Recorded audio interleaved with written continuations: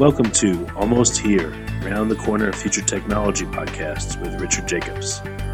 Future technologies poised to transform our lives for better or worse are the focus of this podcast. Almost here means these technologies are now here and starting to be used, or just around the corner, from Bitcoin to artificial intelligence, 3D printing, blockchain, virtual reality, and more.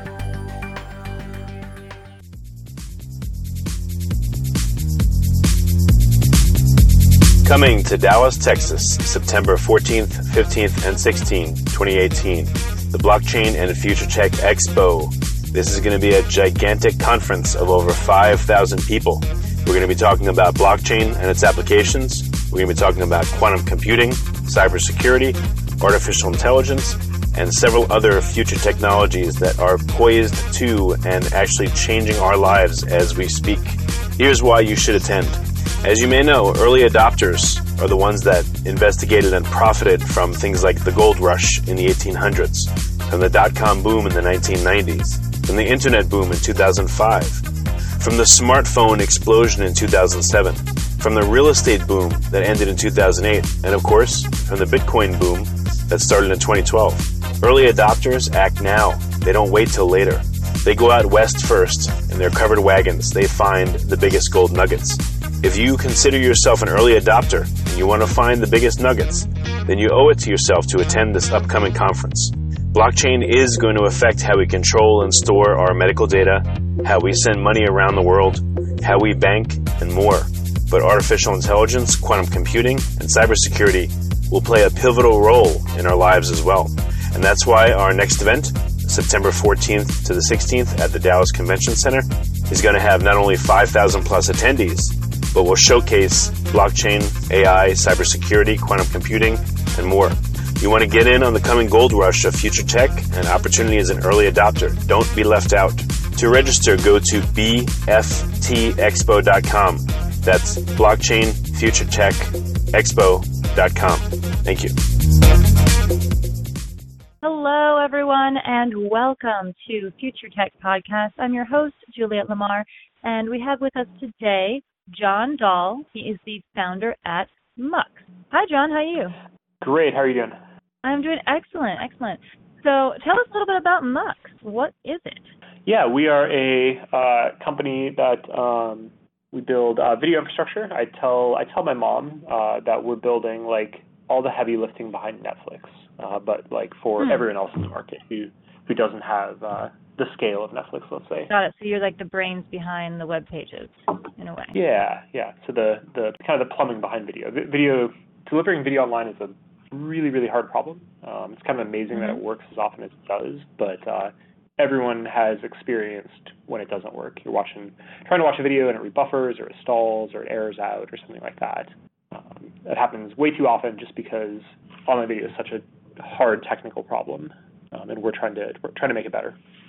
Exactly, and that's the worst when your video starts buffering and whatnot. And this is something that is very relevant to consumers now. I mean, I have not owned a TV in over 10 years, and I feel like I used to be unusual, but now, it's hard to find people who own a TV, or if they do own a TV, they don't have cable.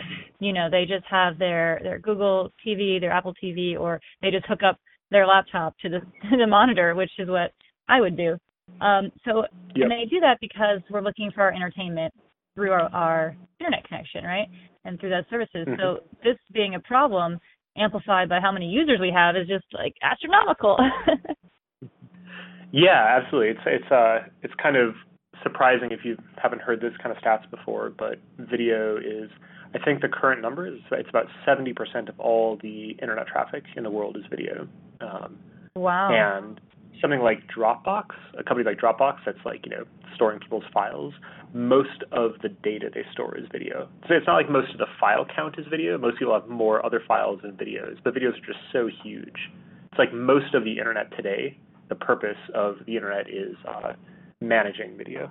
That's phenomenal. And do you think that's because it's a little bit harder to read content on your computer? If you're sitting down at your computer, you're probably not reading. You're probably doing several things. Maybe you're listening and you're checking back and watching video. Is that what you think is happening? Yeah, I mean, part of it's just that video files are so big. So it's not even necessarily that people only watch video, although the numbers on that are pretty impressive too, where I think watching online video is now like kind of the number one use of the internet. So people spend more time watching video than they spend browsing Facebook or things like that. So part of it's like the attention, like people like video as a format, and then part of it's just how like technically big video files are and complex they are. Does YouTube have a good amount to do with that? Like the amount of video consumption really spiked with YouTube and people creating their own content everywhere? Yeah, I mean that's a huge part of the revolution, and YouTube is still today like one of the giants in the space. But there's a lot more beyond YouTube. I remember I started my first company that did video technology back in 2010, and when we went out to raise money, some investors got it and we were able to raise some money, but the number one questions that investors asked if they didn't invest in us is, well, why doesn't everyone just use YouTube? Isn't YouTube like the end of this sort of like video cycle, or the end of the growth of video? But just think of everything that's happened since YouTube. You have obviously Netflix and a bunch of other providers like creating their own original content that brings people to their platforms. You have Twitch kind of coming out of nowhere to be like a dominant entertainment platform. People watching other people play video games is like one of the most popular things to do with video today. No one expected that. You have HQ kind of taken off right now as kind of a fun video trivia game. And video just as a way to connect with people, like you were saying, Twitch. And Twitch has commenting as well. Is that correct? You can comment to the person you're watching? Yeah, so that's a lot like Facebook Live or Instagram Live as well. And that's kind of, do you see the market going in that direction more so? Yeah, I think there's a lot of growth happening right now in live video. So, yeah, not everything needs to be live, but you can do interesting things with live and with sort of the kind of feedback loop of audience to whoever's playing the game or presenting or talking on a live channel. Absolutely. And all right, so let's go back to Mux. Say I am a company and we have video we want to implement into our site. Go ahead and walk us through how that would unfold. Yeah, so we have a couple of products. I think the product that's most interesting here is a product we call Mux Video, and it's basically the easiest way to add streaming video to an application. So our target is really anyone building something new. If you're building a new iPhone app that uses video, or you're building a new e-commerce platform and you want to use video to kind of like show off your products, or you're building a social network and you want to use video, without what we do, what you have to do, and this is assuming that you're not just going to like use YouTube as a channel, but you actually want the video to be a part of your application. Without something like Mux, you have to build quite a lot of software. So you're probably going to spend a few months wrangling together a transcoding service and a content delivery network and storage and thinking about workflow and thinking about how to use thumbnails and captions and all these kind of like hard parts of video. What Mux Video does that's pretty unique is it's basically a single API to everything you need to do to publish video at scale. And so you go from maybe weeks of work to a day of work, integrating video into whatever you're building. Got it. And so once a company is working with you, do you kind of give them the tools and let them do their own thing and they ask questions, or do you hold their hand through the process to try and make sure they're doing everything right the first time? Yeah. So we like to hold hands. We like to hold our customers' hands as much as possible, and we do that a couple ways. One is like directly. I'm a big believer that any product company, and especially like a startup, like any investment you make in customer support and helping your customers like pays off like tenfold. You have happier customers. Customers talk about you to their friends. So we're pretty hands-on with our customers. But we also do a lot in our product to like take away the ways that someone could make a mistake. So we're pretty opinionated in how we publish video. We don't give our customers some tools and say go wild and figure it out yourselves. We actually like have a lot of optimization under the hood that makes video just work well. So we do things like use data and machine learning to decide like what are the right resolutions for every video. How do we choose like the way that we're going to encode the video or the way that we're going to deliver the video, which both makes it easier for our customers and just makes it sort of better quality overall. Which is really nice as an end result. What are the the price ranging for a service like this? Yeah. So we take we're basically like priced like a utility. So if you're familiar with companies like Twilio or Stripe or even like Amazon Web Services, our pricing is pretty similar to that. If you upload like an hour of video, you're going to pay us like a few pennies, and that's it. It's really like as you start to upload hundreds of hours or thousands of hours of video, or your video is watched over and over, kind of pricing kind of scales up based on usage. So it's designed to be pretty cost effective, even like cheap or free if you're just sort of building a side project at night. But as your project takes off and you get volume, pricing scales up from there. Absolutely. So what are some of the challenges that Mux and video in general are running into besides just buffering? What are some of the main challenges, and how do you anticipate fixing them? Yeah. So I'll put buffering in a category with other things like load time, like how long does video take to load when you start it up, and those are all an important thing. Like the load time one is especially important for social video or short form video. If you're like scrolling through a Twitter feed, like man, you're not going to watch a video unless it starts up in like a half a second or a quarter second. So that's one set of challenges. Another interesting challenge is that videos just keep getting bigger. So a lot of people have 4K TVs today. A 4K TV, because it's a square picture, you got a width and a height. It's basically 4 times the size in terms of like megabits per second of bandwidth needed, or gigabytes. It's basically 4 times the size of like 1080p.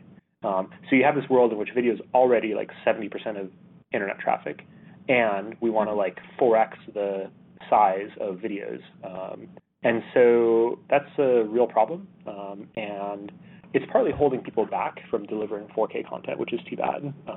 But there's a lot of solutions in terms of how to improve the encoding efficiency, improve the compression of those videos. There's new codecs that come out. Every 10 years, there's like a new generation of video codecs. There's a couple that are really now just sort of taking off. One is HEVC, one is BP9, if you are at all familiar with this kind of thing. And there's next generation codecs coming down the road that are going to cut bandwidth significantly as well. Well, good. We're getting more concise at this whole thing. Yeah. Another interesting thing there is HDR content. If you walk into a Best Buy, you'll start seeing TVs that say like UHD, ultra high def. That usually means 4K plus HDR. Terminology changes, but HDR stands for high dynamic range, and it's basically using like deeper colors, more colors, deeper colors. So blacks look blacker, and reds look redder, and whites look whiter. And it's actually probably a bigger improvement to video quality than 4K. So like 1080p, like if you remember your first high def show, it looked great compared to like old school broadcast TV or DVDs. HDR is probably the next big kind of like revolution, but it's really just taking off. It's on very little content today, but it's pretty exciting. For businesses in a lot of different areas, do you believe that video is essential for having a compelling website or involving your customers? It is for a lot of businesses. I think you find e-commerce platforms finding that video helps them convert, helps them drive more sales. It's a great way to like look at a product with video.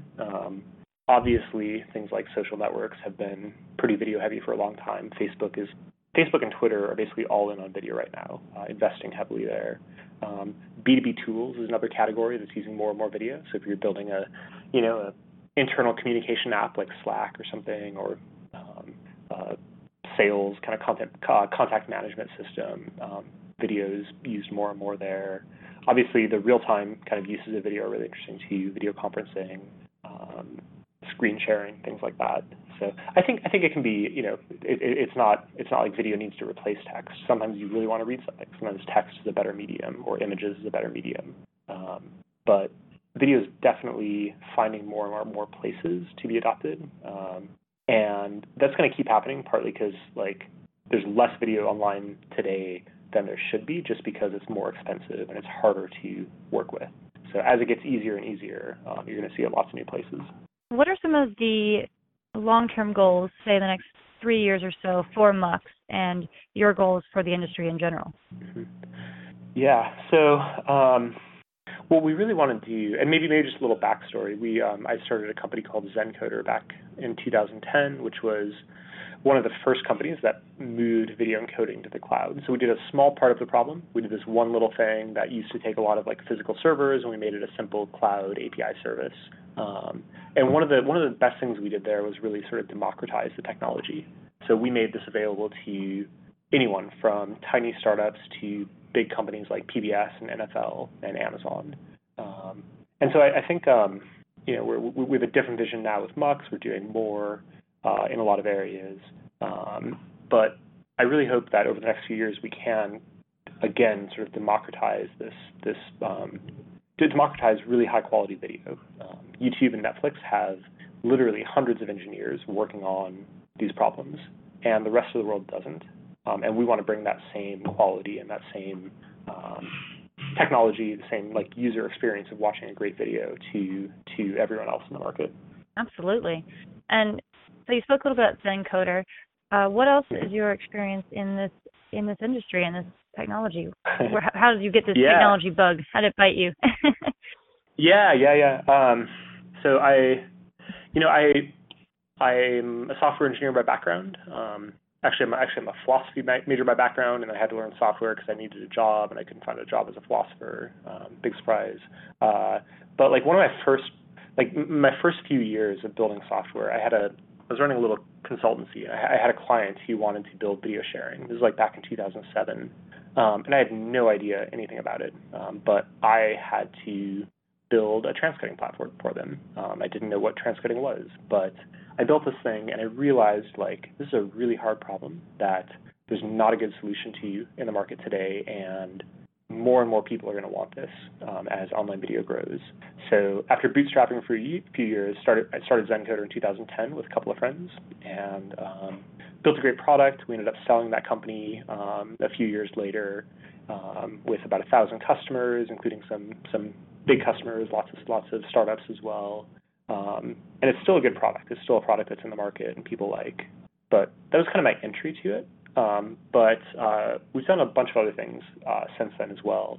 So at Zencoder, my co-founder, Steve, built the biggest open source video player in use today. It's called Video.js. And so it's probably 200,000 websites, I think, is like the last number I've seen use Video.js as their video player. So I've spent time kind of over there. We also, a few years ago, even before starting Mux, we started the local San Francisco video technology meetup. It's a great group of 75 people who get together once a month to talk video. But then we realized there was like a need for a conference. So we actually run the biggest conference for video technology for video engineers. It's called Demuxed. It's a great conference. We'll have 500 people in San Francisco this October come together for 2 days to talk about what's happening in video technology, what's the future of video technology. So yeah, I've worked kind of across the board, the technology space, the community space, and yeah, it's still an interesting set of problems. Absolutely interesting and very needed. So your team sounds like you really have a solid base for Mux and to get these products out there, to get the video doing what it's supposed to do. You're really well set up. Yeah, I'm privileged to work with a really excellent team. We have great engineers who have done things like been at places like YouTube and Twitch and Facebook and have built some pretty significant technology. But we're still a small team. We're 20 people today. Small team building a lot of technology. So yeah, it's fun, and I'm glad to work with the team I have. Absolutely. So if people want to come and sign up to use Mux for their website and their products, what is the easiest way to go about that? Yeah, just go to mux.com. You can sign up and get going in like a minute, and chat with us along the way. We're happy to help people understand how to use our product and help them as they get going. Wonderful. Well, John, thank you so much for joining us today and really sharing what you do with Mux and how it can benefit everything. Yeah, thank you. Thanks a lot. This has been Juliette Lamar with Future Tech Podcast. Thank you so much for tuning in. Coming to Dallas, Texas, September 14th, 15th, and 16th, 2018, the Blockchain and Future Tech Expo. This is going to be a gigantic conference of over 5,000 people. We're going to be talking about blockchain and its applications. We're going to be talking about quantum computing, cybersecurity, artificial intelligence, and several other future technologies that are poised to and actually changing our lives as we speak. Here's why you should attend. As you may know, early adopters are the ones that investigated and profited from things like the gold rush in the 1800s, from the dot-com boom in the 1990s, from the internet boom in 2005, from the smartphone explosion in 2007, from the real estate boom that ended in 2008, and of course, from the Bitcoin boom that started in 2012. Early adopters act now. They don't wait till later. They go out west first. In their covered wagons, they find the biggest gold nuggets. If you consider yourself an early adopter and you want to find the biggest nuggets, then you owe it to yourself to attend this upcoming conference. Blockchain is going to affect how we control and store our medical data, how we send money around the world, how we bank, and more. But artificial intelligence, quantum computing, and cybersecurity will play a pivotal role in our lives as well. And that's why our next event, September 14th to the 16th at the Dallas Convention Center, is going to have not only 5,000 plus attendees, but will showcase blockchain, AI, cybersecurity, quantum computing, and more. You want to get in on the coming gold rush of future tech and opportunity as an early adopter. Don't be left out. To register, go to bftexpo.com. That's blockchainfuturetechexpo.com. Thank you. You have been listening to Almost Here, Around the Corner Future Technology podcast with Richard Jacobs. Subscribe to this podcast, post a review to discover more future technologies that are poised to transform our lives for better or worse, such as Bitcoin, artificial intelligence, 3D printing, blockchain, virtual reality, and more.